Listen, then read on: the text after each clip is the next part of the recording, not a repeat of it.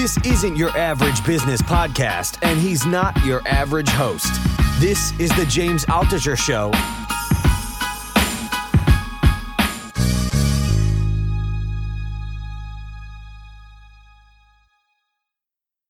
I'm going to start recording, but start recording. Yeah, but the big news this week wasn't like the superconductor or whatever. Yeah. We could talk. What was the news? It's superconductor. Give us the latest news about the universe. I'm tired of news about just this Earth. Yeah, well, let's start off. I'll start off. You'll ask me that question. We can move into it. I just asked you it. We started?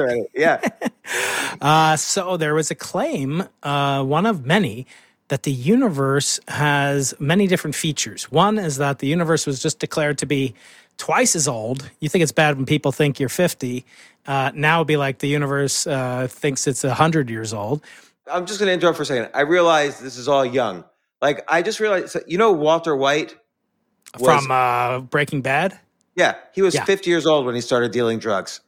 Oh, wow. He was just a chemistry teacher. I could deal atomic weapons as a physics teacher. Exactly. And Voldemort didn't try to kill Harry Potter until he was 55 years old. Oy vey. Now you're making me feel old. This is ridiculous. Wow. Darth Vader. Guess how old Darth Vader was when he started to build the Death Star? Started to build it? It must have been, 35 or so. Yeah, but 40. 40, okay. Thanos was over 65 when he collected the Infinity Gems. And Hannibal was 52 when he escaped from captivity. Man. Whatever that Genghis movie was. Khan was only, 42 when he had his first 10,000 kids. So you see, you could still create a lot of. So being 50, 100 is the new 50, or 50 is the new 100, however that works.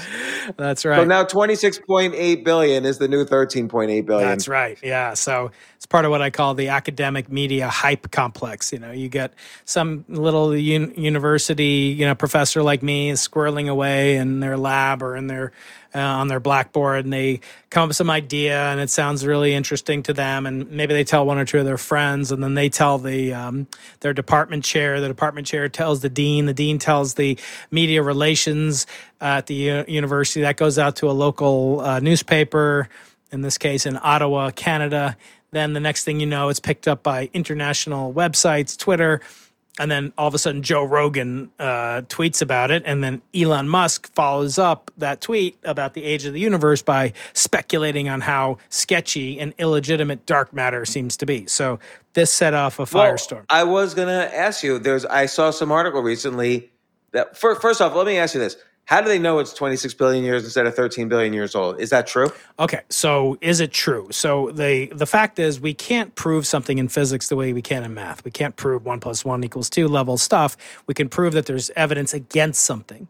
So we have to ask, does the evidence for the physical age of the universe comport to or conflict with a claim of it being 26 billion years old? So right now we see objects, we don't see any objects older than 13 billion years old.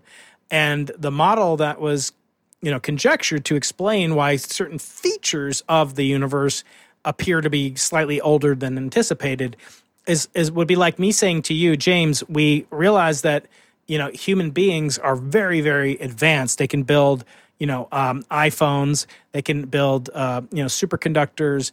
And there's no way, therefore, and all we understand about human beings, there's no way that they could have done this in just 4 billion years. Therefore, the age of the Earth must be 20 billion years in order for that to happen. In other words, there's a model that's connecting I get it. The inhabitants of the universe with the origin of it. So let me ask a simple question.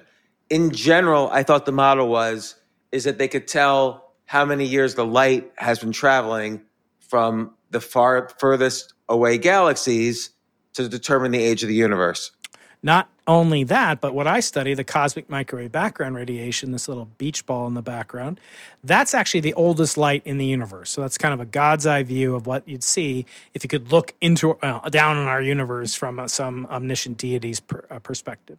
So what does that mean? Well, it means that the universe had its first production of visible light or photons. And we can date those photons just like you can date carbon date, or you can date tree rings on trees to get their age.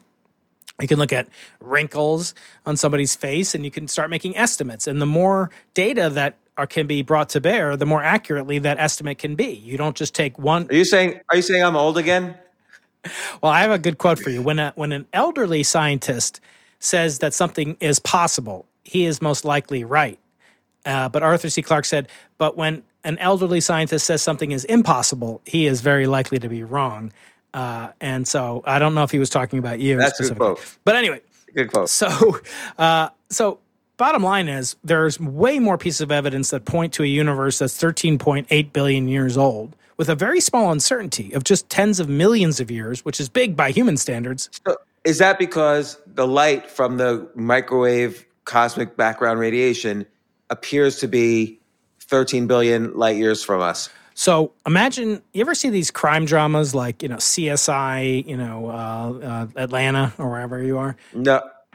Okay, well, these crime dramas, oftentimes there'll be a murder, okay? And the police will come into the murder scene. And the first thing they'll do is they'll take the temperature of the body. And that tells them some very important information. It tells them if the body's at room temperature, we know it started at 98.6 degrees, right?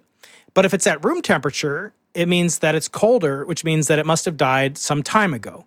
And knowing that the body is mostly made of of water in my case, that cooling off period can be calculated based on the extremely well-known properties of water.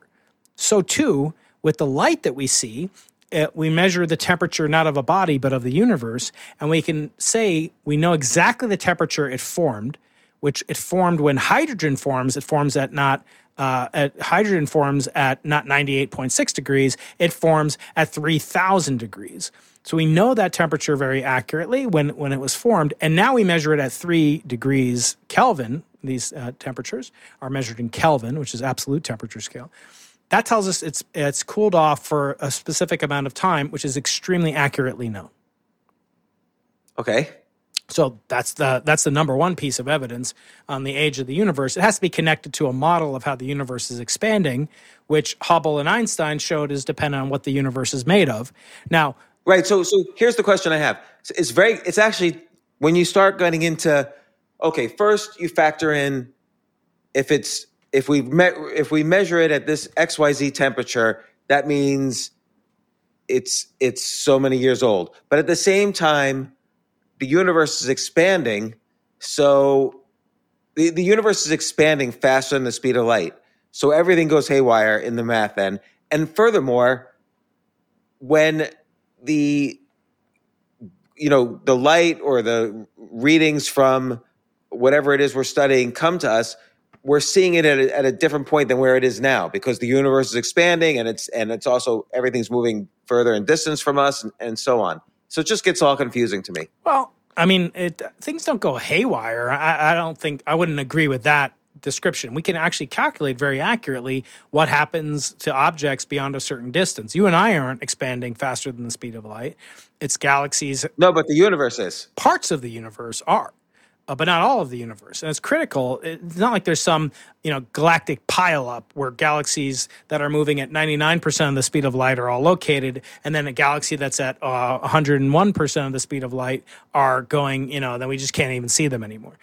So we need a model to explain how those things behave. But actually, it's the simplest possible model that describes the dynamics of how the universe is expanding. I teach it to my, senior level cosmology students, and it takes a few minutes to explain that the only model that's consistent with what we observe is the simplest model there could possibly be. In other words, you and I could be expanding away as galaxies, and we could be expanding as the 97th power of the distance between us. That's a possibility, or the 63rd, or the 25th, but it's not. It's not expanding as any of those powers except for the linear proportionality between us, our distance. So in other words, if you double the distance between yourself and another galaxy, let's say you look at Andromeda, which is 3 million light years away, and then you look at another galaxy in, Ophiuchus, my favorite constellation, and it's 6 million light years away. That galaxy is expanding away from us, if those two were, which are not, but anyway, that is expanding twice as fast as Andromeda galaxy. It's a very simple relationship, and it's the only one that can preserve the features of the universe that we are capable, or the only one that can explain the features of the universe that we observe. that we observe. But there are parts of the universe that we'll never be able to observe because the universe itself, again, parts of it are expanding faster than the speed of light. And so there's some galaxies that are so far away, their light will never reach us, basically. So right now in Dubai, baby was just born and we can't observe that. What does that imply? I mean, it's a finitude of the speed of light. It has nothing to do with the expansion of the universe necessarily. And the unobservability of something is called a horizon. So you can't see boats that are past your horizon. It doesn't mean there aren't boats there. And they could be moving arbitrarily. It doesn't say anything about their properties, their kinematics, their dynamics. So I fail to see the controversy in what you're asking. So how do they know? How do they come up with that it's actually 26 billion years old instead of 13 billion years old? So they kind of make a hybrid, a melange, a fruit salad of these different models. They actually use the Big Bang, and then to explain features that couldn't be explained otherwise. Let's go back to my analogy of the discovery of iPhones, calling into question the mere 4 billion year old age of the Earth. What they're saying is they're looking at galaxies. These galaxies are too well formed. They're spinning like spirals, pinwheels, and they claim that our understanding of the formation of galaxies does not allow enough time for that to occur unless the universe is twice the age that we think it is. This is one person's claim. To your point, though, that we already have very established models about how to calculate the ages of different things based on if they were much different, if our model was much different, the universe wouldn't be what it is today. So why don't they have the same model as you in terms of calculating these ages? Because they're trying to fit to a specific answer for a specific reason. And you could do that. There's nothing preventing you from doing that. But the problem is the motivation to do that is not sound. They're saying, again, which is more complicated to explain, the creation of an iPhone or the creation of the whole Earth?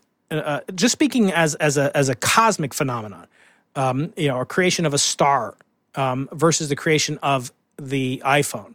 How much complexity, Kolmogorov complexity it's called, how many statements do you have to make in order to explain the formation of a sun, let me say, or a star, which is necessary and sufficient to create a planetary system like the Earth? Or how many steps do I have to explain to lead up to the history and construction of the iPhone, which is more complex? So you're saying that using this model of complexity, obviously the iPhone is easier to explain than the creation of a star. No. And I think it's the other way around. The star relies on gravity and nuclear fusion. That's it. You may not believe that those are easy to understand, but I could explain those in a finite set of statements that's much smaller than the finite set of instructions to Apple to make an iPhone. There's way more complexity. It doesn't mean it's more complicated. It just means it's more complex. There's more information required to understand the process known as iPhone construction versus nuclear fusion. I see. So then these people, they're trying to. You're saying it's easier to explain the age of the universe than the age of a galaxy, and they're kind of doing it in reverse. I wouldn't say easier to explain. I would say the models are simpler, and they're calling into question the simpler model because of evidence from the more complexified phenomena, namely the galaxy.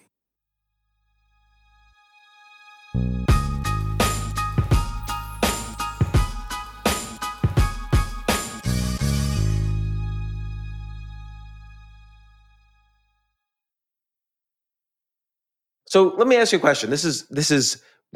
I like this model of, what did you call it? Kolmogorov? Complexity. Mm-hmm. I like this model, and I feel like this could be used to explain and identify reasonable conspiracy theories versus unreasonable conspiracy theories. So if it takes more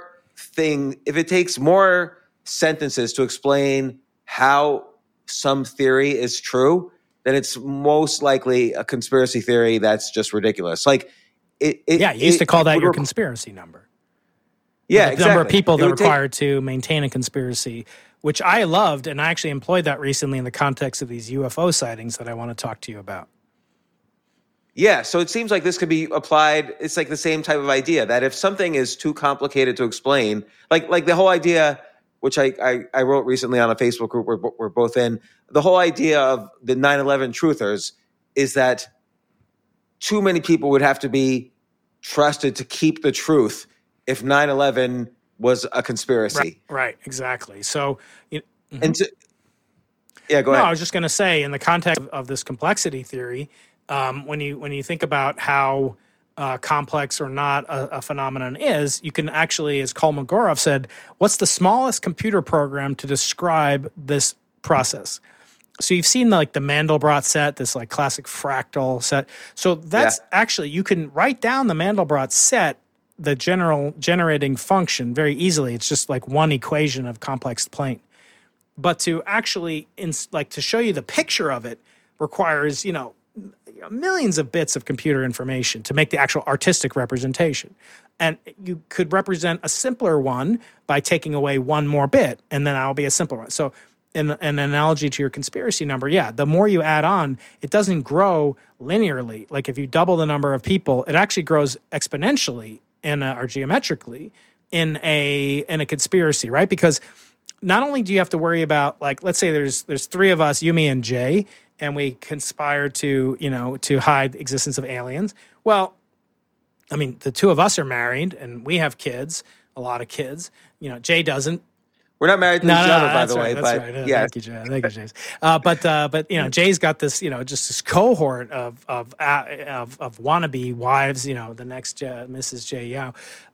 So now we have to keep them apart from knowing what we know, all just individually. Then I have to make sure my wife doesn't talk to Robin, et cetera, et cetera. So it grows exponentially. So that means, and then the one lacuna, to use a loaded professor word, which you're admonishing me never to do, James. The one lacuna of your model is it didn't take into account another correlation, not just of space, but of time. Like you have to maintain this over time. There should be some altucher complexity that also captures the relevant timescales and coherence links between these things. So if my child is going to talk to Robin, someday, well, then they have to meet and they have to overlap, and my kid has to be old enough, So anyway, it makes it much, much, much, much less likely to maintain this. So getting back to galaxies and the age of the universe, the same thing is at play here. You need far more complexity to describe a galaxy with hundreds of billions of stars in it than to just describe one star. I mean, that's obvious, right? So for these reasons, the notion that you're going to try to call into question, it's like calling into question evolution. The process of evolution, which is very simple to describe how evolution via natural selection takes place. You're going to throw that into doubt because there are people born without opposing digits on occasion. It doesn't make sense. And or that, sometimes people are born with 6 fingers. So therefore, there's not enough time for evolution to make that happen. So let's throw out evolution. It's fundamentally not the most sound logic. It's possible, but it's not sound. Right. It's almost like they're creating a new logic to explain that evolution didn't happen because someone's born with 6 fingers, as opposed to just relying on this simple model of evolution that we understand and just assuming that there's going to be outliers. Exactly right. Yep. And so, okay, let me, switching away from the age of the universe, I read an article recently that we talked in our very first podcast about the reasons why the universe, the Big Bang not only occurred, but the universe is expanding. And so now I read an article recently that because of recent images taken by the James Webb Telescope, there's some people out there who think the universe is not expanding and is stationary. Now, you explained to me step by step why the universe has to be expanding, which implies that a Big Bang did occur at some point. And because it's expanding from nothing, basically. And but these images from the James Webb Telescope are showing that some galaxies are expanding, are the further away they are, the smaller they are, in a way that would be expected in a model of the universe that says the universe is stationary. Yes, that is one consequence of this conjecture. I think the other one is that the structure of the galaxies themselves is too mature to have occurred in a mere 13.8 billion years. So the problem is you can take those and accept those at face value, just as Ptolemy and Aristotle and others had to add on epicycles into their models in order to explain the inconsistency between the other observations. If you treat the observation of galaxies and you say, well, what is that on a par with? Is that on a par with the following observation, that all but about 100 galaxies in the universe seem to be redshifted, i.e. moving away from us, out of 100 billion galaxies. So only 1/1 billionth of all the galaxies we can see are receding away from us at great fractions of the speed of light. In a static universe, that is very difficult to explain. And so in order to explain those data, you can have your own models, but you can't have your own data. In order to explain those models, these proponents of the steady state model have to introduce new unseen phenomenon, such as the fact that light, as the light propagates through the universe, it loses energy and becomes more and more red as the light travels through distance. But in reality, in their universe, the light is infinitely big. The universe is infinitely big. So given enough propagation length and time, there are enough decaying times of the photon's energy to then appear more and more red. It's highly contrived. They admit themselves there's no mechanism to do that. And furthermore, that phenomenon should be manifest not only on cosmic scales, we should be able to test it in the laboratory with much, much higher precision because we can control the variables much more precisely. So we don't see anything like that. We don't see like you send me a bat signal and it's white, and then I see it and it's totally red because we live 3,000 miles away from each other. That should happen at some level, and we don't see any evidence of that. So it's highly contrived. Is it possible? Sure. It is possible, but the preponderance of evidence suggests it's completely wrong, and they're relying on the one observation of maturity of very complex structures, galaxies, in order to invalidate a much, much simpler paradigm, namely the universe is expanding. So again, it's a case where it's another case where people are observing something and then using their imagination to fit it to find a model that fits with the few examples they're observing. Yeah, that's exactly right. That's what scientists do. We compare models to data, or we might discover something serendipitously, like the cosmic background radiation that I study was, we weren't looking for it. It was discovered, and then it was found to be consistent with other pieces of evidence, namely the observation of galaxies. You have to realize the observation of galaxies receding from us in all but 100 out of 100 billion cases is completely different branch of science than that of studying the amplitude and energy of microwave energy. So those are completely different things. This is different as like biology, suggests an age of the planet, and then geology suggests. That's amazing if you could do that rather than just 2 examples from biology or 2 examples from geology. And we have literally hundreds of pieces of evidence that seem to agree with a much, much more ancient universe. Hold on a second. I'm being paged. Because you are Dr. Brian Keating, physicist. There might be a physics emergency somewhere. I'm getting quantum entangled. Signal. That's what did it. So 2 examples where some people observe something unique, but then they contrive a model to fit it, as opposed to the standard models that have been observed billions of times. That's right. So I read another article recently. I'm giving you all the conspiracy theories in physics that I've read lately. I read that there was probably matter that exists, some kind of matter that existed before the Big Bang. I didn't read the article. Actually, I just saw the headline. I haven't seen it, but it sounds completely bogus. What does it say anything about the matter? Or do you recall anything about it? I mean, energy before the Big Bang doesn't even make sense to me. You could have a whole universe, by the way, but in the context of the Big Bang, it's not exactly clear, what that means. If they're talking about like a cyclic universe where the universe bounces and oscillates, like we did talk about a couple of years ago, yes, it's possible there was matter and energy in a preceding universe, but in the context of a singular Big Bang that happened once, that doesn't make sense. But we know that the Big Bang, the Big Bang probably didn't just happen once. It probably there's infinite Big Bangs. Isn't that the current theory? Probably, saying it's probable.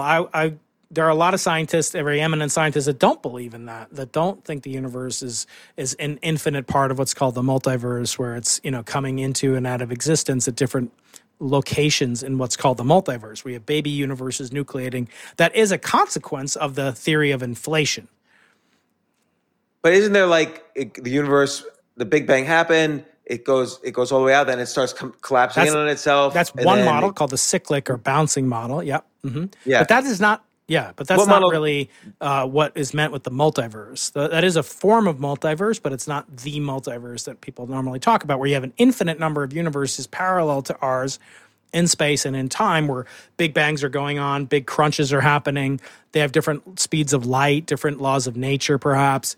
That's the multiverse that is, the preponderance of cosmologists working today believe in. I'm reserving judgment, but that is one of the goals of BICEP and Simon's Observatory, to provide physical evidence for the precursor to the multiverse, which is called inflation.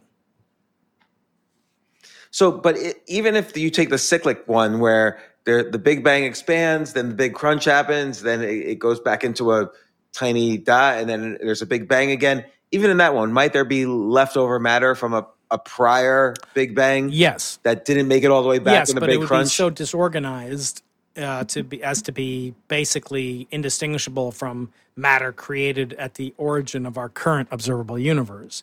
That said, there is one exotic form of matter which is proposed to penetrate through such a nucleation event from a previous universe to a current universe, and that's matter in the form of a black hole, or curvature energy in the form of a black hole.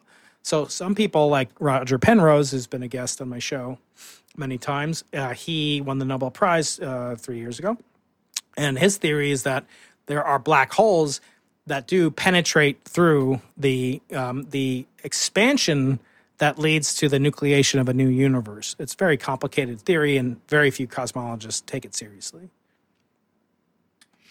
All right, and then final conspiracy theory that I saw an article about is that dark matter doesn't actually exist.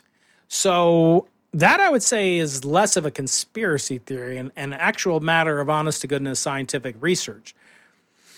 There's two ways we can account for the most prominent evidence that there is so-called dark matter in galaxies at distances from the Milky Way galaxy. And the evidence for those, for some strange phenomena occurring in these galaxies, is overwhelming. The evidence that the matter that we're made up of, the protons, the neutrons, the croutons, that is the dominant form of energy, is completely excluded in the form of matter. And we're also not the dominant form of energy. There's something called dark energy. But let's stick to one conspiracy at a time. Dark matter is a proposal to explain the bizarre behavior of the rotation of galaxies and the behavior of giant clusters of galaxies and the behavior of the cosmic background radiation that I study, that relies on a particle of mass, that has mass, that is made of matter, but that type of matter does not interact with electricity and magnetism. That is to say, it doesn't interact with light, it doesn't absorb light, and it doesn't emit light. That has been called dark matter or Dunca material since this guy Fritz Zwicky in the 1930s kind of conjectured it. Now, there's another theory that suggests that the universe is made up of ordinary matter only, like protons and neutrons and electrons, but the universe has a different form of the gravitational force field that just appears as if there's missing matter, but this is only manifest on scales of a galaxy itself. And that's called modified Newtonian gravity, or MOND dynamics. And MOND suggests that the laws of Einstein, or laws of Newton, not Einstein, just the laws of Isaac Newton, have to be modified when you get to the scale of a galaxy, that there are hidden forces that make the rotation properties of galaxies change in a very accurately calculable fashion. So these two things stand in opposition: a new form of unseen matter and a new modification of the laws of gravity. Now, we've seen this exact same story in the history of physics, and it has to do with the discovery of the planet Neptune. So the planet Neptune was discovered observationally by noting the weird behavior of the planet Uranus, or as you call it, Uranus. Can't get around. I have to laugh. Everybody laughs. Everybody in the world laughs at that one all the time. I put up a poll on Twitter a couple months ago. I said, do you support my proposal to rename Uranus? It's been incredibly embarrassing to astronomers. Nobody's calling it Uranus. Nobody's. And is that better? Uranus? Is that better than Urane? No, not really. Let's be honest. Then I said, who's with me? Let's change the name to Eurectum. And it got a lot of attention. I mean, those boys at NASA were hot in the... Anyway, so these astronomers, Leverrier and others, looked at Uranus's behavior, and they saw that it was wiggling around in a way it shouldn't, indicative of an unseen chunk of dark matter, i.e. the planet Neptune, which was heretofore invisible, that was orbiting beyond it and influencing its orbit, causing it to behave this way. That was an explanation. And then... and that was true. That they predicted where Neptune would be observed. Telescopes turned towards it. 1700s discovered the sixth planet, right? So, or seventh planet. So this is amazing. And in fact, it was so convincing that in the 1900s, when accurate measurements of the planet Mercury's orbit began to get measured in the early 1900s, people assumed that there must be a strange hidden planet called Vulcan, invisible to us because it was closer to the sun than Mercury, and it was tugging on Mercury's orbit in a strange way that had been known about for quite some time before that. And so there was a proposal, let's solve this problem via another chunk of dark matter, invisible matter, in this case, the planet Vulcan. Now, Einstein came along and said, no. We don't have to conjecture some strange chunk of dark matter this time. We have to instead postulate that the laws of gravity and orbits of planets like Mercury get afflicted and affected much more egregiously the closer they are to the sun, and that you cannot blindly apply Newton's laws. So he fixed that and, of course, was right and solved this problem using what's called the theory of general relativity. So in one case, dark matter was a solution. In the other case, changing gravity was a solution. We're exactly in that state right now when it comes to unseen potential matter called dark matter, or strange modifications to gravity called MOND at large scales. Now, and again, couldn't it be just like how there was a planet Neptune, some other large piece of matter, a planet that we couldn't observe? Couldn't that be the exact case here? So we're seeing unusual things happening with galaxies. But again, there are galaxies out there that could be larger than anything we've ever observed, but they're too far away for their light to have gotten to us. So there's no way we can observe them right now. And that could be affecting the galaxies we are trying to measure. Exactly along the lines of this exact proposal was conjectured 20 or 30 years ago in what became known as machos. So macho is an object that's massive, it's compact, and it only exists in the halo of galaxies where this dark matter phenomenon appears to be manifest. And when we had an observation of dark matter in other galaxies, it was thought, let's go look in the Milky Way galaxy in its halo, the outskirts of this giant, enormous collection of 100 billion suns. Let's look for objects themselves that are like chunks of matter, planets, even black holes, which fit the bill of dark matter. They absorb light, they don't emit light. Let's look for these objects. And to do that, what astronomers did is use the Space Telescope and other telescopes to look at another galaxy really far away called the Small Magellanic Cloud, which is a satellite of the Milky Way galaxy, which has about 1 billion stars in it, and then look for periodic or non-periodic, look for brightening and dimming of light from stars that happen to be co-aligned such that when this macho goes between the line of sight from that star in a distant galaxy on its way to the Earth, the light gets brighter and it gets dimmer, and it does so non-periodically. A planet would do it periodically, and we could see that. But this would happen once, one and done. This just passing through town, a black hole is moving in front of a distant star. And guess what? They discovered the Altucher objects. They discovered hundreds of them, imputing that there's probably millions or maybe billions of these things in our galaxy alone. But that amount of matter is pitifully, woefully inadequate to explain the amount of deficit between the ordinary matter that we're made up of and this missing matter that we call dark matter. So they do exist. We don't know exactly what they are. They could be planets the size of Jupiter. They could be black holes. We're learning more about them. But to date, we don't know exactly what they are, only that they're insufficient and they're incapable of explaining dark matter holistically.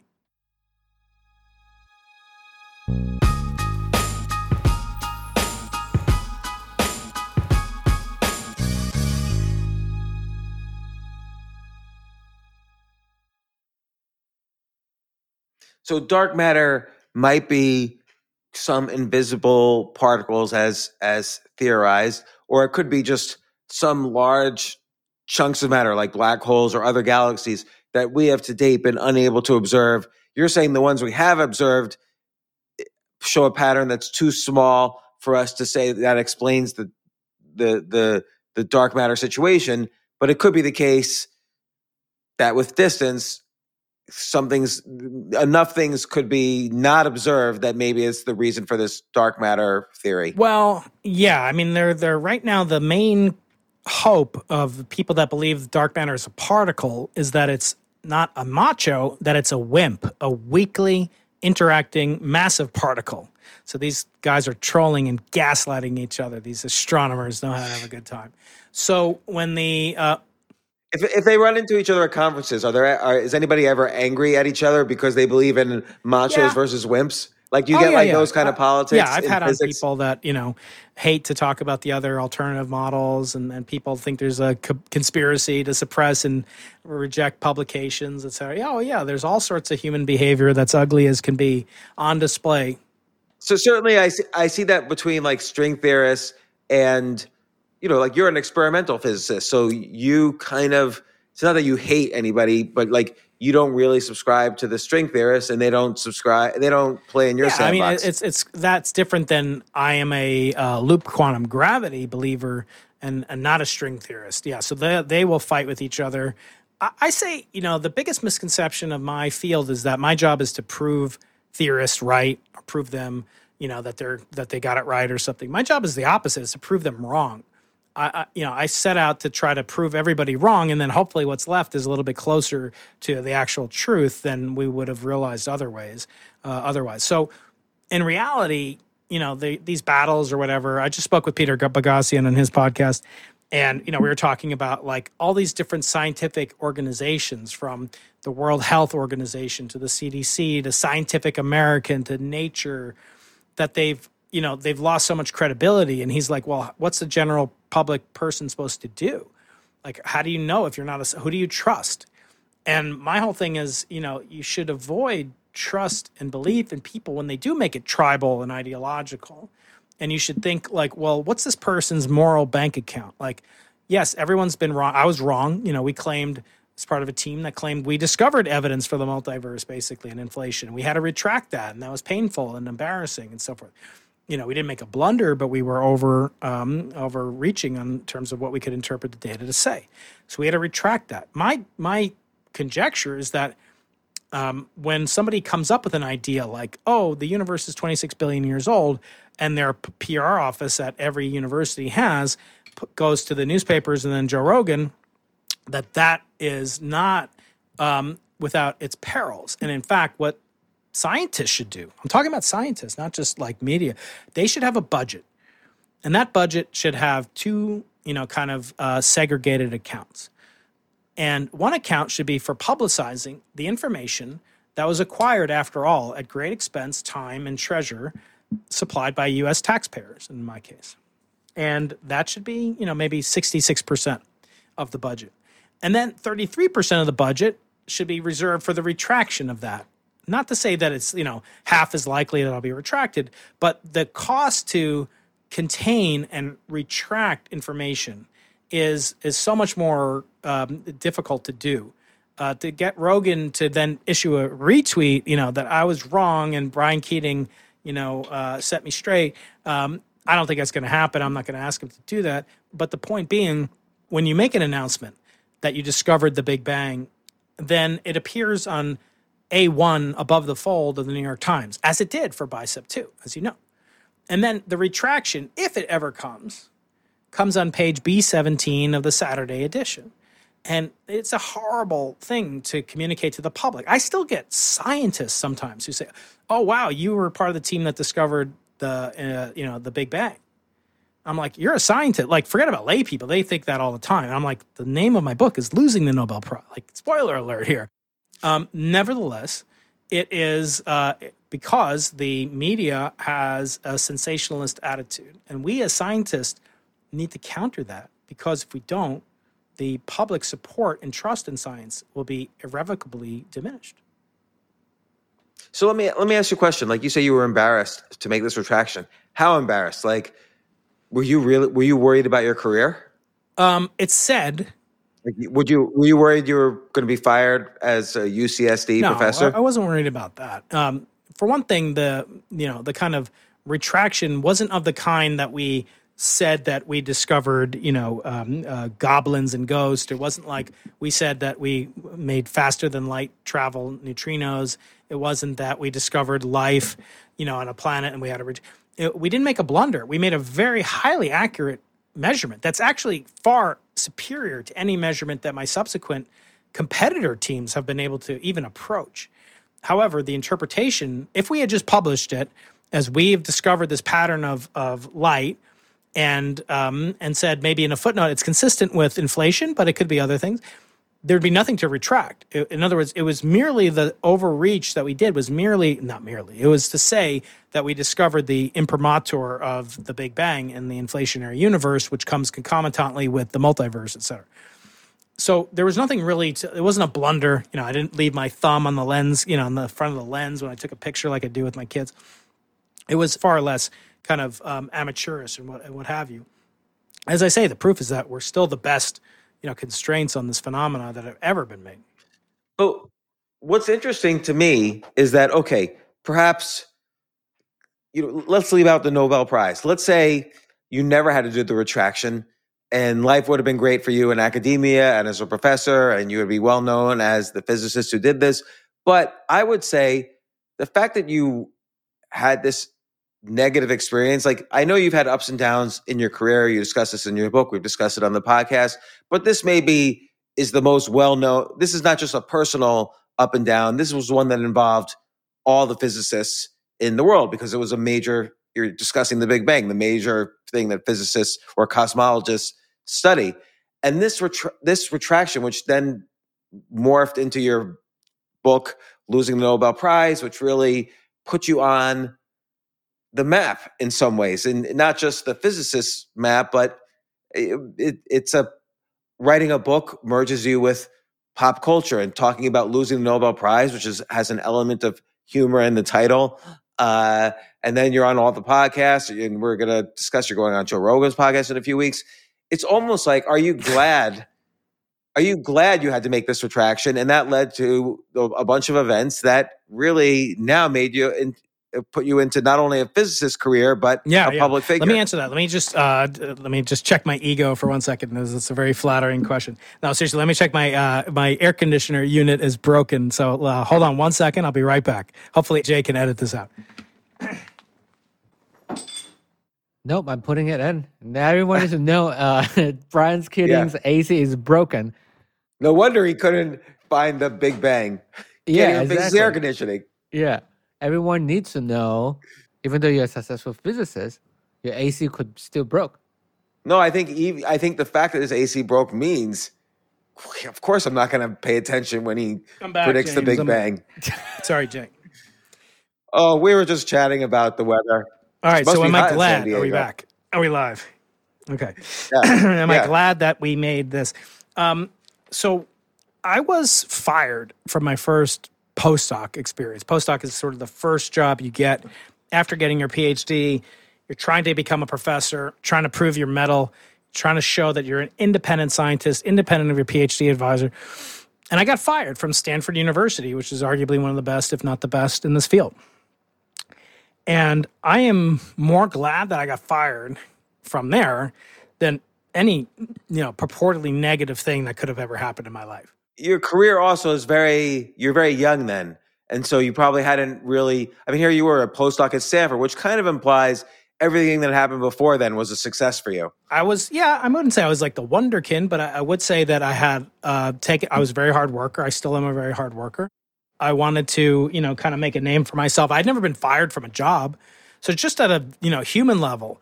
But I was glad that I got fired in retrospect, and even at the time, because it did lead to me connecting to my eventual mentor, Andrew Lang, who tragically, as I describe in the book, committed suicide not long after we started the experiment that would then later lead to the events of losing the Nobel Prize. And so I miss him, tremendously. He was a father figure to me, in some ways deeper than my own father. How old was he? He was only in his late 40s. And can I ask, why do you think he did that? I think he was, battling some psychologically either undiagnosed, unmedicated, maybe medicated issues. He had gone through a divorce. He had gone through, he had children from his wife's first marriage or his ex-wife's first marriage. She ended up winning the Nobel Prize in chemistry, Frances Arnold, a few years later. But they were like the ultimate power couple, attractive, young, brilliant scientists, both at Caltech. And I think it was a complicated thing. And I think, after they got separated, divorced, what have you, he tried to, maybe, have relationships with other women, and maybe it didn't work out. But nobody really knows except, I wish that he had just reached out to me as I did to him so many times. The thing that was so surprising is like, it wouldn't have been like non-obvious to him that everybody would have like just wanted to help him. I mean, he was universally admired and loved and just super popular professor, brilliant, won everything but the Nobel Prize, had great, success financially and other. I don't know. It's very tough to say, but getting back to my favorite subject, which is me, when I got fired from Stanford, my boss at Stanford had been his postdoc before she started at Stanford, and she graciously, in my mind, connected me to him, and then he hired me almost on the spot, or I accepted it on the spot when I interviewed with him, and moved on to Caltech, and then that later led to BICEP, and that led to me getting a job at UC San Diego, and that led to me meeting my wife and having my children. And there's just no way that would have happened otherwise. Yeah, maybe I would have met a different wife, and maybe we would have had different kids. But when you see something that's perfectly organized and like that, there's so many more ways that you can be made unhappy, James, than made more happy. We've talked about this. I call it the entropy of happiness. There's no available space where I could double your happiness like on demand. But in fact, there's probably at least, I don't want to even talk about it, as I say, with fathers and sons and children and daughters and why you know that. You have infinite downside risk exposure, right? We've talked about Jim Simons, who's lost 2 sons. And he's one of the richest people in the world. Do you want to trade places with him? Absolutely not. Wouldn't you be a lot happier? No way. So I think it's important to realize that you can always be made more. So right now, I can't be made more happy very easily. I mean, if my wife, if she's listening, I don't know, honey, can we have one more kid? She usually hits me in the very place that I need to produce that child. So I just feel blessed on every realm. And yet I could imagine much worse scenarios. So all I'm saying is, well, it's clear when somebody says, oh, well, you would have married somebody else. It's just clear that I wouldn't be as happy. There's just no way to convince me that I'd be as happy. So anyway, I'm very glad. Now, you asked me about BICEP. Am I glad that we didn't discover it? No. I mean, I knew the night before the announcement was made in front of TV cameras, newspapers, CNN, all these other scientists, without me being present there, the man who had, arguably created the experimental, predecessor that led to BICEP 2. I knew the night before that press conference at Harvard Center for Astrophysics that I would not win the Nobel Prize. And that's when the name of the book came into my mind, Losing the Nobel Prize. Because I knew that if we were right and we did detect the Big Bang's origin story, that I would be excluded from credit because I wasn't at the press conference. Harvard had kind of edged me out. And if anything, should have worried about it, I think it would have been Harvard, the repercussions of this retraction. And a lot of my friends and alumni of Harvard have stopped donating to Harvard and realized, the professor who was the lead PI of the project, Professor John Kovac, he's still a professor there and, reasonably friendly with him. But a lot of people thought, like, this is outrageous. He got tenure after this event. He shouldn't have. I don't feel one way or another. I'm glad that he's happy and he has, a good life.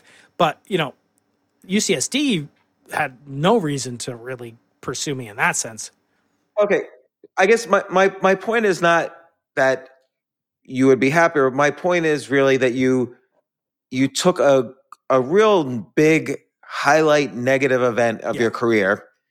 In this case, making a statement that was very important statement in the cosmology world, and then having to publicly be, have it dismissed as incorrect.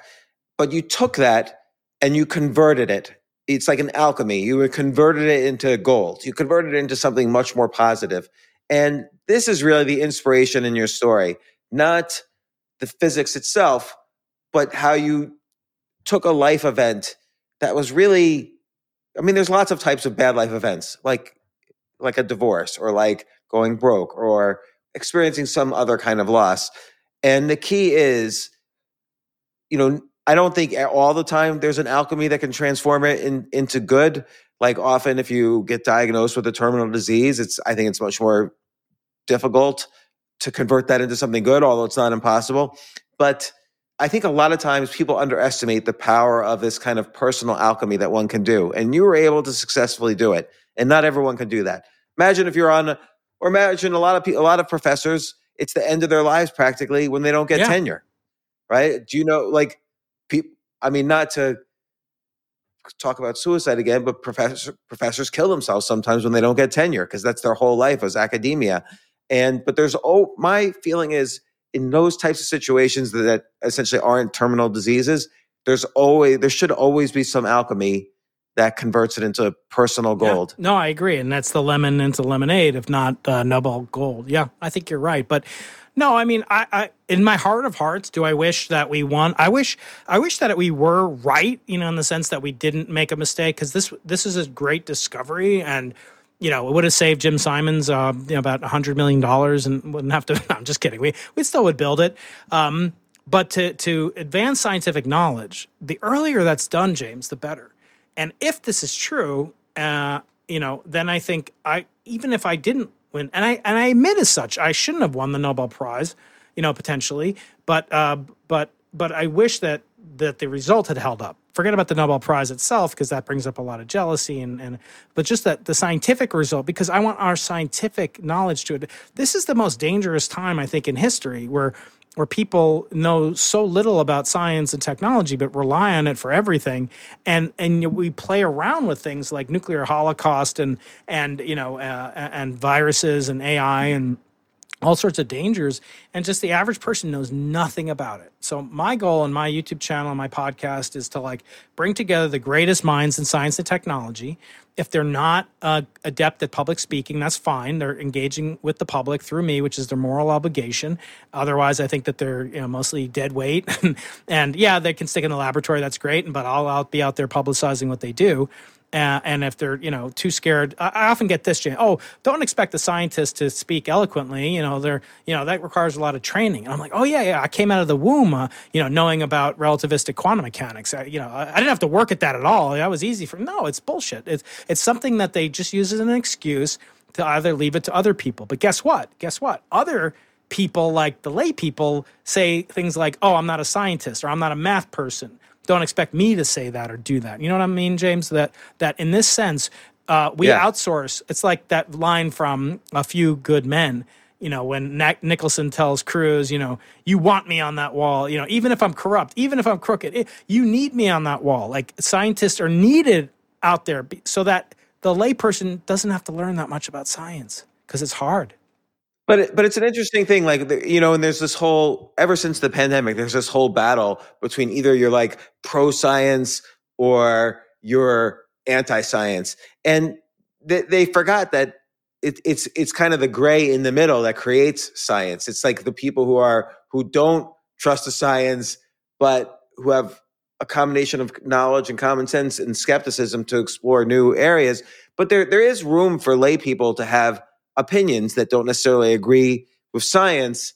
It's a delicate balance, because if you believe in a flat earth, when obviously the earth is round, there's something a little crazy. So there's some balance in the middle where you need to go back to, I'm not going to trust that UFOs exist just because some guy is testifying in front of Congress and he worked for government. Like I have to, maybe I trust it, but maybe I don't. And I wouldn't be wrong in either case.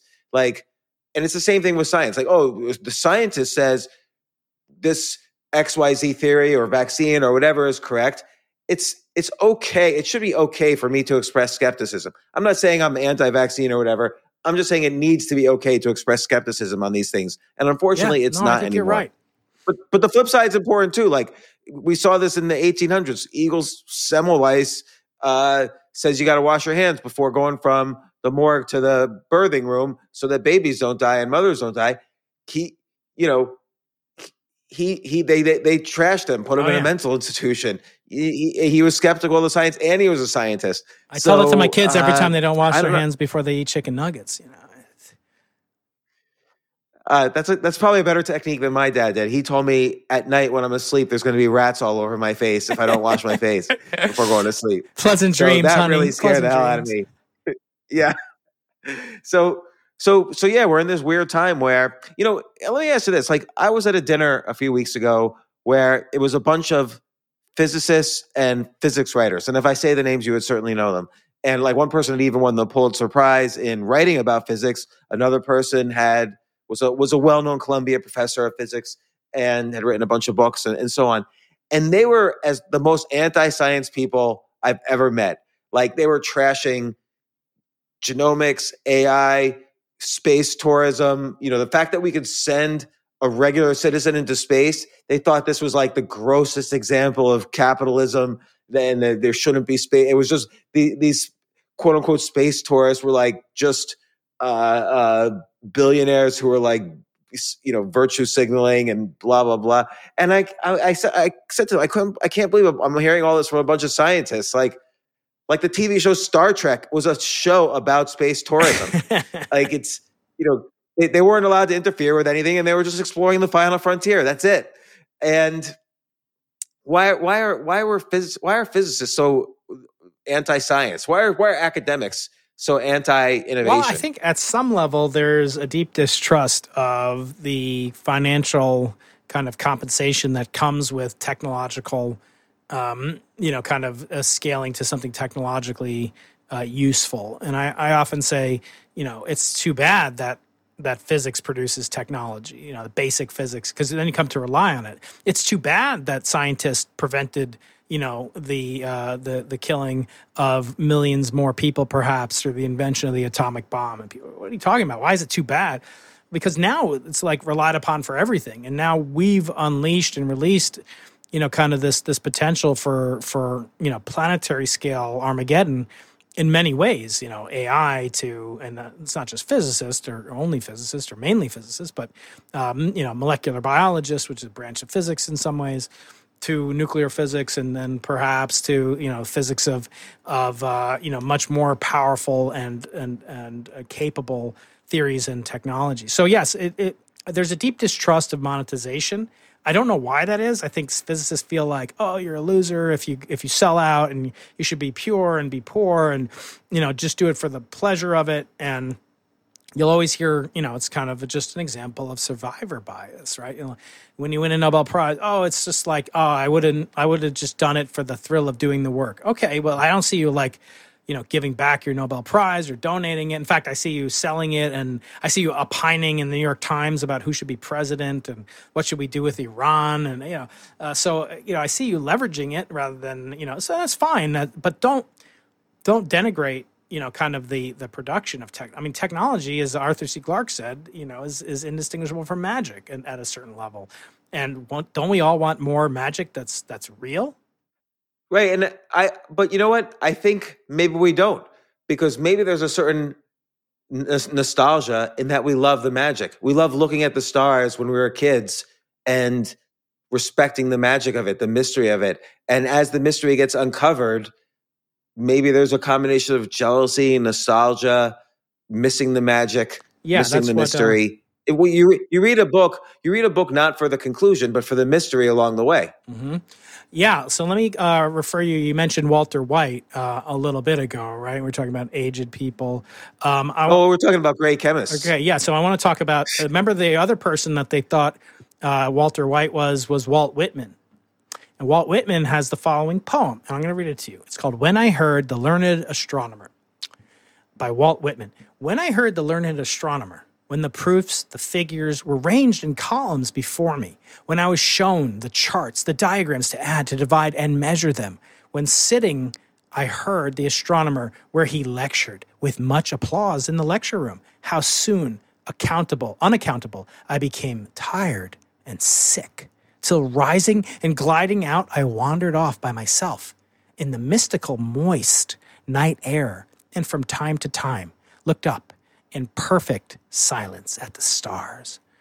So he's like declaring that, this astronomer has robbed the majesty, the magic, the mystery, and perhaps the inexplicable and the poltergeist and the machine. And this is decrying that. And I think, as Feynman said, knowing the science behind it makes me appreciate it all the more. And I think I've talked about this maybe in the past with you. When I look out at and see phenomena like the reddening of the sun at sunset, or I see these distant stars and I see why they twinkle, I can appreciate them and their beauty as much as you can, James, as a non-astronomer. But I actually appreciate them much more. And it's just like do you love Robin more now or when you met her and the first day you met her? Definitely when I met her. Okay. So she's hopefully, not listening to this podcast. She doesn't listen to your podcast. I know that. So you've grown to love her the more that you've known about her and these little... Well, love changes, like love matures, right? Yeah. But I'm saying it intensifies. Do you love your child more now than on the day she was born? I am better friends with her now than on the day she was born. I would say the love is equal. You monster. Okay, how about this, James? Let me prove that you're wrong and that you're not being honest with yourself. Let me tell you, I just took a paternity test, and your beautiful daughter, it just came back that actually... I don't love her anymore. Right? So what does that mean? You love her when she was born. What does it even mean? What has she done? Anyway, you would love her the same, right? Because you've had so much together time. And the blood is... So all I'm saying is the more I learn about the universe, the more astounding it is. The more that I have a deep and abiding infatuation with it. Although but that's you. Started with that's you. But I started like I wasn't always an astronomer, James. I started off like Walt Whitman and James Altucher, and now I've become like more, Brian Keating, and now I can appreciate that. And why do you limit me, as Walt Whitman said, and he didn't even take his own advice. That little schmuck. He said, "I contain multitudes. Do I contradict myself?" Well, what is wrong with that? What is wrong with me saying I actually appreciate it more than you, and you can have what I have, James, and even deepen it more? If someone told me I can love my wife even more, and here's this course, or here's James Altucher, Robin Altucher, kind of a 12-step program, I would take it, because there are very few ways and avenues designed that provided great guarantees of deepening love and abiding infatuation. But I'm like you in that. In terms of the science, I appreciate the knowledge more than the majesty. Like, to me, having the knowledge gives the universe more majesty. But I was surprised, the way you're talking right now is the opposite of how these other physicists I met were talking. Like, I was so astonished. You have to tell me off the air who these people are, because smack and I'm always honest about myself, but I don't ever want to put other people down. But I was surprised how anti-science as a group these scientists were. It's not surprising. They literally were like, CRISPR is going to destroy the world. AI is going to destroy the world. Physics, and they were physicists. Physics is like, just breeding these billionaire, space tourists. And they were horrified. Well, I would love to know about them. I mean, I often phrase it in the form of another great statement by Richard Feynman. He used to say, if you ask a normal person, quote unquote, would you like to live forever? They'll say, no, I wouldn't want to see everybody die and all this. But if you ask a scientist, they'll say, yeah, I'd love to see what the physics of the 29th century is going to be. I'd love to see if we are alone in the universe. So the physicists, I always say, are like children. They're curious. They're inquisitive. They're imaginative. They are usually iconoclastic, anti-authoritarian. They are jealous. They're petty. They don't share their toys with others. And they have all the bad, qualities of kids. There's no such thing as a single-edged sword. So I think, when we look at what scientists should do, I would say that a scientist should be the most excited about the prospects. If you can create something, yes, is it going to be in the hands of Joe Biden or Vladimir Putin? That is true. Does that mean we shouldn't have invented it? I mean, just take an absurdity. Should we not have invented the transistor, which is invented by physicists? Is that a net bad? I mean, is that net negative? Because we have online harassment and we have Kardashians. I mean, I don't think so. By the way, I love the Kardashians. I do too. She did a great interview with this guy, Jay Shetty, that I actually sent to my wife, and it made me really appreciate her very much so. Anyway. Oh, I'll have to listen to that. I've been on Jay Shetty's show as well, and I didn't know. He's interviewed Khloe Kardashian a few years ago, and then he just had Kim on, Really? Yeah. I'll have to listen to that. It was great. But, so again, I agree. We invent all these things. There's kind of everything with good intentions has some bad consequences. We've seen this over and over again in every field. But innovation sort of happens by itself without, regardless of the individuals. That's right. Because there's enough people being thrown at every problem that someone's going to solve it. Like the theory of relativity. If Einstein hadn't solved it, there were 20 people right behind him all ready to go. I don't disagree with that. I mean, I think there are things like the Mona Lisa, which just would not exist. It wouldn't be. There might be some great painting or whatever, but it wouldn't exist in the way that we know and love the Mona Lisa. But you're right. The theory of relativity, someone else would have discovered it, and in fact, several people were very close to it, as was right, even up until the time of Einstein. So I think you're absolutely right, and we kind of give scientists too much credit when, in fact, there's a creative process and aspect of science, but there's also a deep luck and serendipitous aspect of science that we shouldn't overlook. Like with everything, like I'll still give complete credit to the scientists. Like Einstein's the guy, Isaac Newton's the guy, Galileo's the guy. I should be saying was it Francis Crick's the woman? Francis Crick is a man. Rosalind Franklin. Rosalind Franklin. I got that totally wrong. I'm like an canceled. Idiot. Every time we talk, you get canceled. It's true. But actually, I took an IQ test and it was about 60. So I just pretend to be smart. People say we only use 10% of our brains, and someday I aspire to do that as well. Yeah. So it's not to be totally like anti the individual, but it's like things move forward no matter what. We can't stop it. People say we need to regulate AI. Sorry, you cannot stop it. Right. Like it's not going to stop. You can't stop all the things that are happening right now. Yeah. But let me ask you a question now. Going to a different topic. Yeah. You're going on Joe Rogan what day? Supposedly the 21st of August. All right. So why? How did he? Let's work on this. Let's make you the best Joe Rogan guest ever. Yeah. Well, okay. So first of all, let me take the reins for a second as the more experienced podcaster here, James. Not the guy. I have to tell you, because a lot of your audience and my audience will be new to our conversations, but I met you at TEDx San Diego in 2014, and Jay will put a link to our TED Talks there, and yours has exponentially more than my views.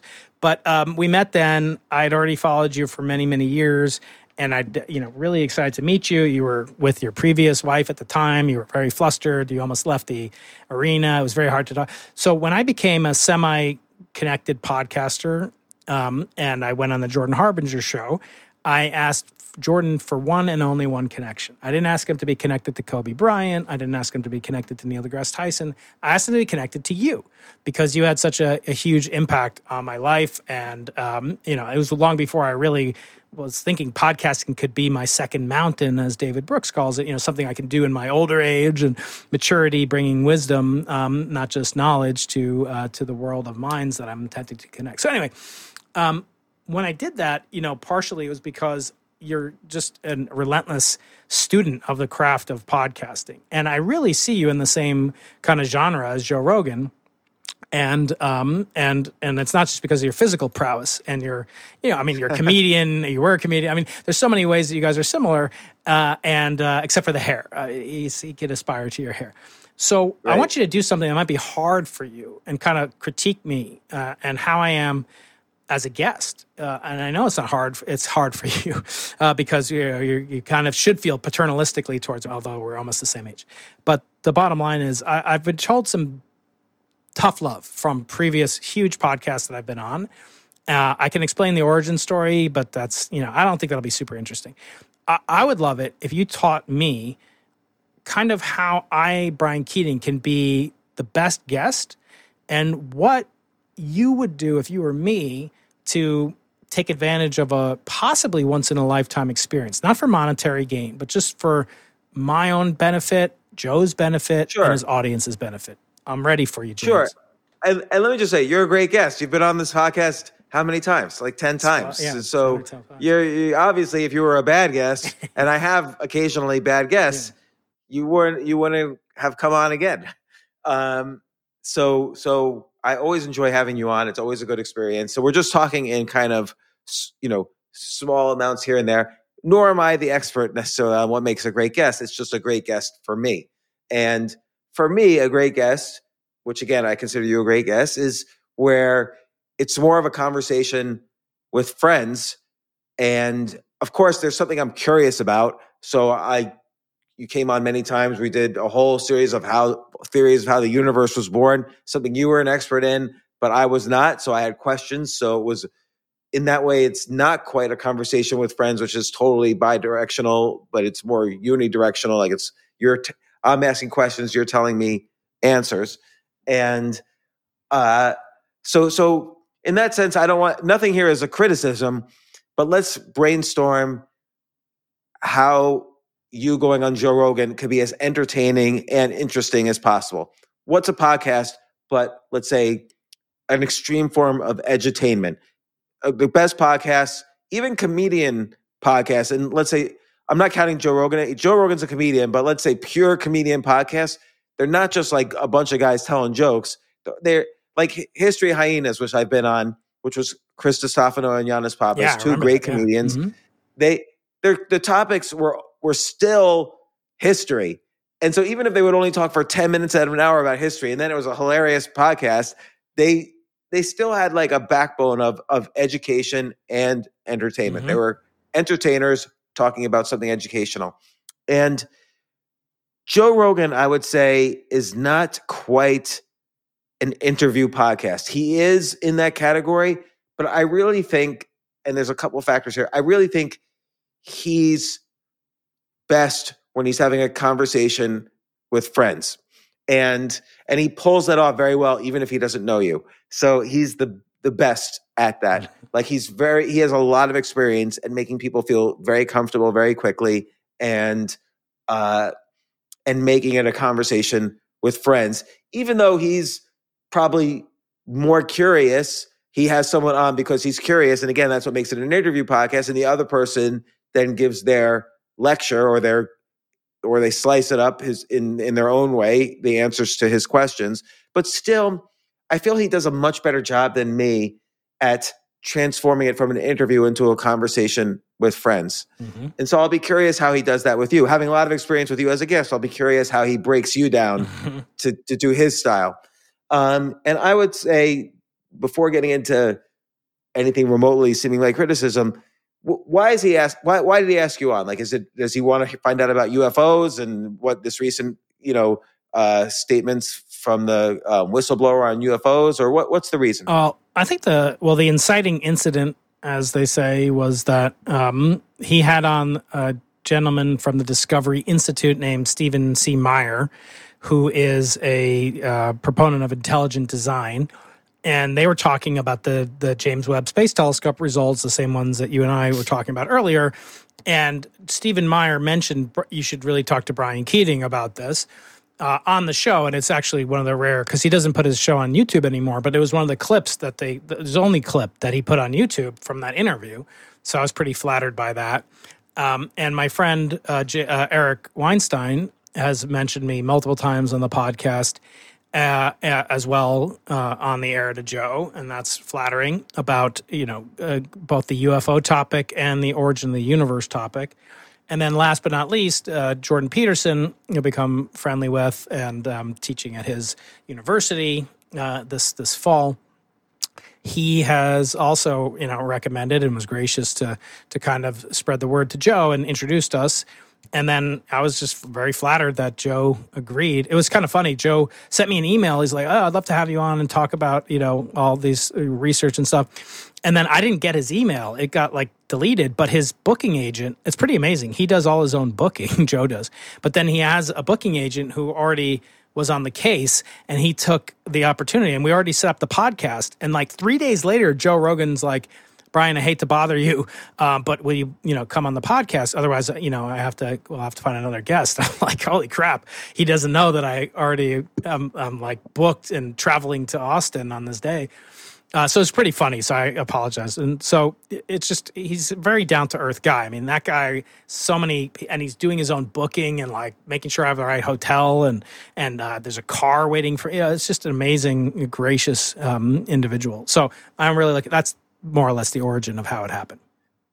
Yeah, that's great. And so again, I would assume this is going to be a conversation more just as much as it'll be an interview. Obviously he's going to ask you questions about things he doesn't know about and wants to learn about, whether it's the James Webb Telescope or UFOs, but don't be afraid to talk about anything.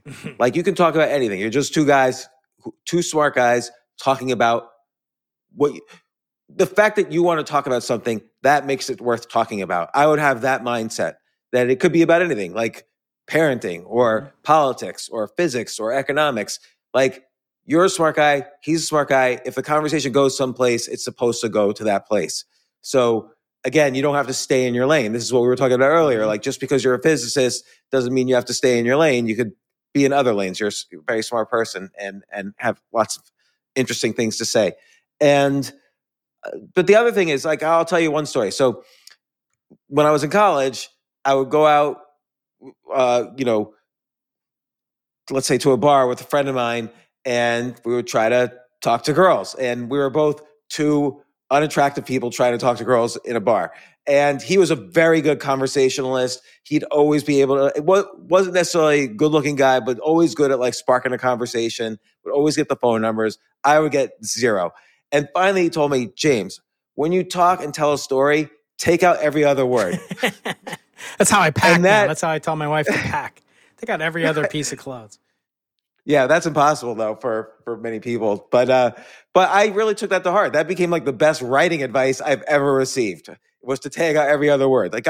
I edit everything I write 100 times just to take out word after word after word. And it's the same thing with conversations. You know a lot, Brian, so you know everything about physics. Try not to use big words. Like lacuna. Don't use lacuna. I love it. But I also don't want to be "Oh, you're a meathead, UFC guy, Joe." Fear factor. No, it's not. Because he always denigrates himself. Joe. Yeah, right. It says audience. This is about. Do you know you ever heard of the Fleischer-Kincaid score, the FK score? No. So the Fleischer-Kincaid score is a way to calculate the grade level of a piece of writing. So you can give me a piece of text. And if you Google FK calculator, there are calculators all over the internet that if I feed in an entire book, even, it'll tell me the grade level. Oh, this is at a 12th grade level. This is at a 3rd grade level. This is at I put in a grad student's email to me once, and it was at an 18th grade level. And I told the guy, "Don't write like this anymore because nobody can understand anything you write." And so guess what Old Man in the Sea is, what the FK score of maybe the best. Oh, it's 5th grade in history. or 5th grade level, yeah. Yeah, so Ernest Hemingway's, the book that basically clinched the Nobel Prize for him in literature, was written at approximately 5th to 6th grade level. And that's actually the optimal for a written book. That doesn't mean the audience is stupid. It just means the audience wants to enjoy a good book. And 5th and 6th grade level is the best way to hit the world audience at.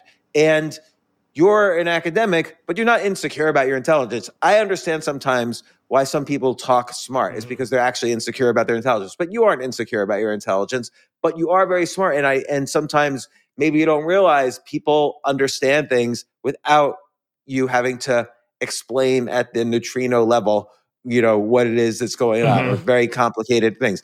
And so I would just take that viewpoint that you're not, it's not about Joe being smart or not. It's just the audience enjoys an FK score of 6. Well, and I mean, that's really helpful. I guess the thing is, so here's a common dilemma that I'm worried about occurring. And I've been accused by this very famous podcaster off the air with love and respect, of name dropping. And when I was on his podcast, and he's been on Rogan's show.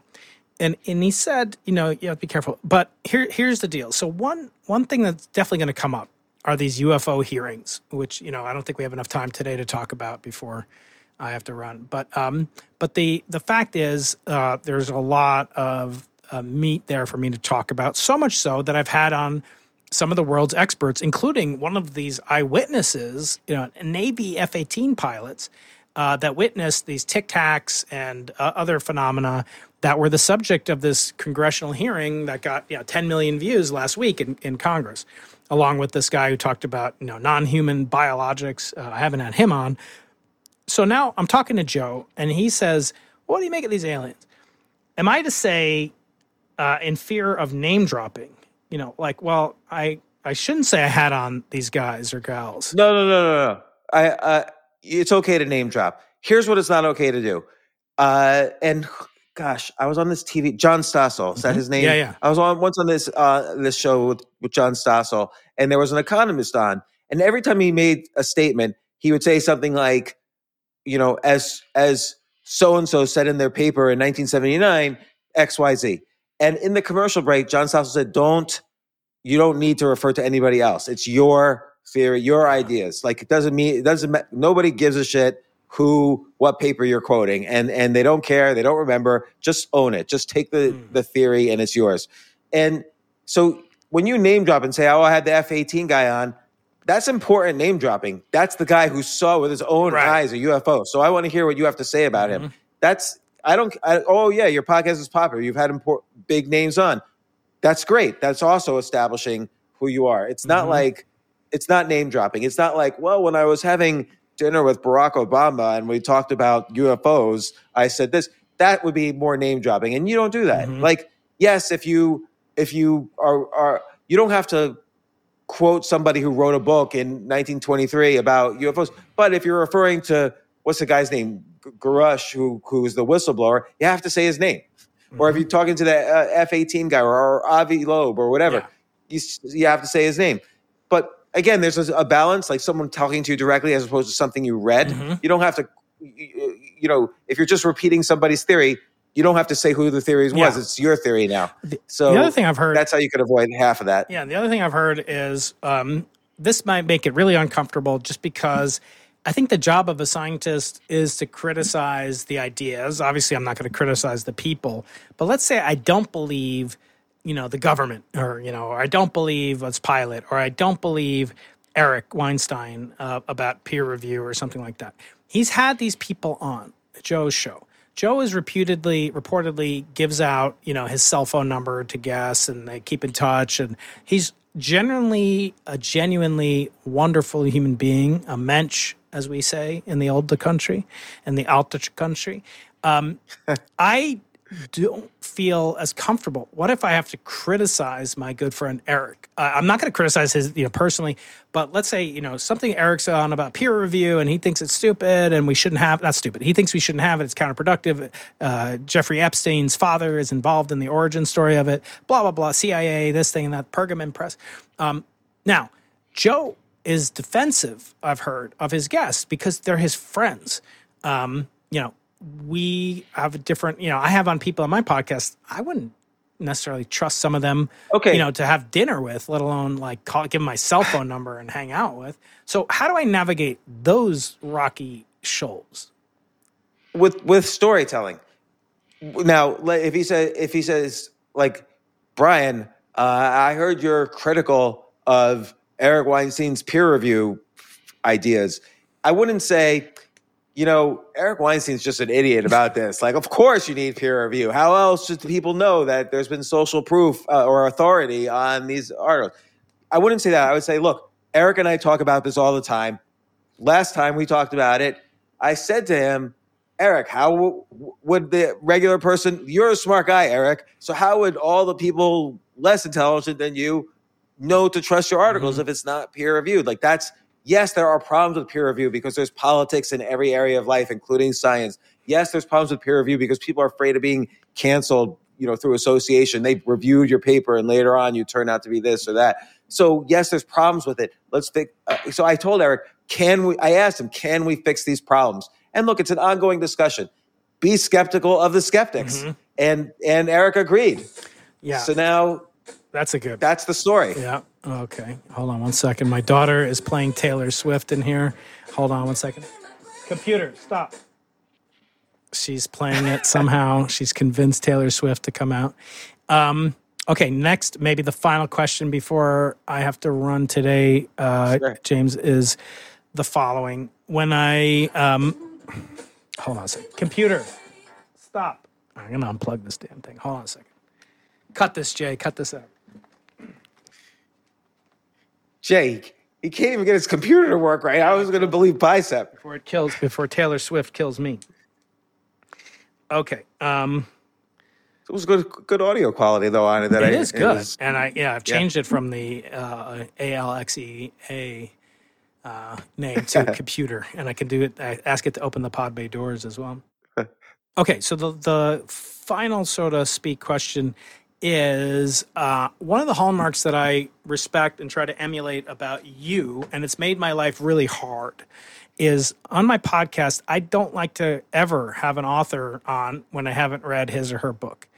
And you taught me some hacks and tricks, one of which was read the acknowledgments, read the last chapter. When you can't read the whole thing, you can skip certain things, like when the author starts talking about really boring stuff, like the fusion of the hydrogen and the CMB. Like you literally said that on an episode, not related to me, but somebody else. And you were talking. I know you were talking about my book. No, I don't think I was referring to your we book. talked about this. I swear to God, because I actually called you out, and you were happy about it. But then I did something. I said, you know how, James, you can demonstrate that you really love and engage with the author's book most of all? I said, you point out a typo, a significant logical error or typo in their book. And then I told you about an error in Choose Yourself, which I was very proud about. That is true. That definitely, they wake up to anyway, that. I think, and I might have made a faux pas because I sent Joe copies of my books, but reportedly he's not going to read them. And I'm wondering about going in there. There's the whole, what was his name? Larry King, where he wouldn't read anything. Like you and Cal talked about that many times, right? Yeah. Which is a very viable interview strategy. But I don't know if that's like, I don't know that I know he's going to do some research, but like, otherwise he doesn't know me. I mean, I've been told, well, if you've gotten an invitation, so don't even worry. You don't have to prove yourself anymore. But like, how much should I, and then if I assume that he didn't read anything, which is fine. And I told him, like, I'm not giving you homework assignments. I'm not that much of a professor. Yeah. But how can I not seem slimy salesman-y when I say, as I describe in my book, or like... Don't say, as I describe in my book. Just tell the story. Same with the podcast. As I had on my podcast, Right, no, you just say, I've spoken to... Now, you could... Because I do want people to know about my podcast and my books, obviously. Don't worry about that. If you're a good guest, they're going to look you up. Yeah. So... if let's say you told the story about losing the Nobel Prize, he's going to say you wrote a book on that. He will say that. Trust me, he will say that. You don't need to advertise it. And look, again, what you want, your goal, let's now talk technically in the weeds. Your goal is you want clips to appear on YouTube that are interesting. And a clip, let's say, is 3 minutes, 3 to 5 minutes, maybe longer, maybe shorter. So what things that you feel right now are unique and you have strong opinions on that are clippable, that are like 3-minute stories. Okay. So your opinion on UFOs. I don't believe life exists in the universe, beyond a very small probability, let alone technological life. That's pretty controversial.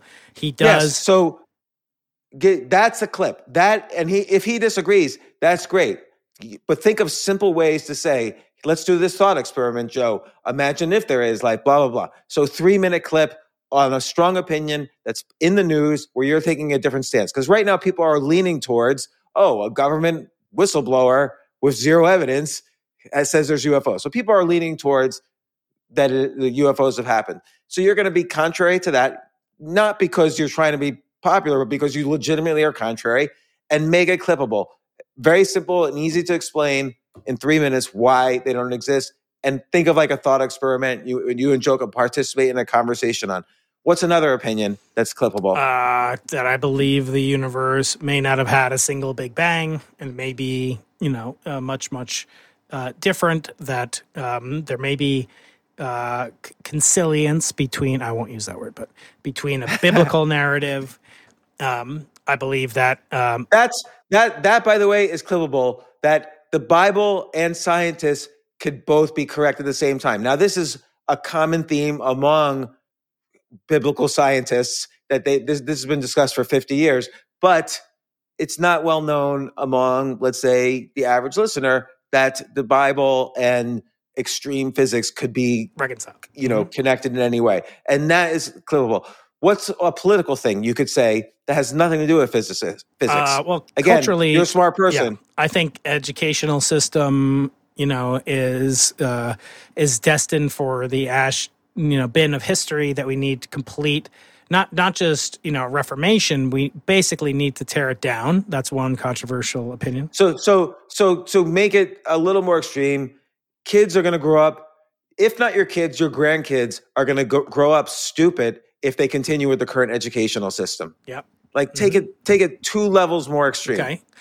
Something like that. I believe the Nobel Prize is detrimental to science and society. That's something that he probably won't. He's talked about Nobel Prize. He's had on Nobel Prize winners. Okay, he's defensive though of his guess. I won't mention the guess, but right. Mm-hmm. I think so. Just be but the other thing is, despite all this, don't worry too much is another important thing. Like, don't. Again, it's just a conversation, so don't catch yourself thinking in the middle of this. Oh, I have to get this is in, interesting, right, but I don't want to be defensive.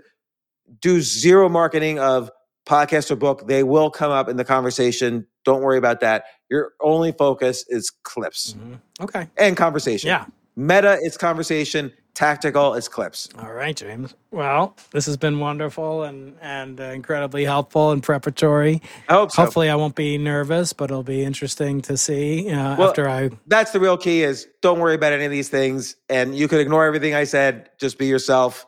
And it's going to be great. You're going to be great. I hate myself. What are you talking about? I'm going to listen to that podcast, and I listen to very few podcasts. I really appreciate it, James. It means so much to me coming from my podcast mentor and friend. And hopefully we'll get together and do an in-person podcast ourselves one of these days. Eventually. Yeah. All right. Well, thanks a lot, Brian. And thanks, James. Thanks, Jay. And enjoy. Thank you.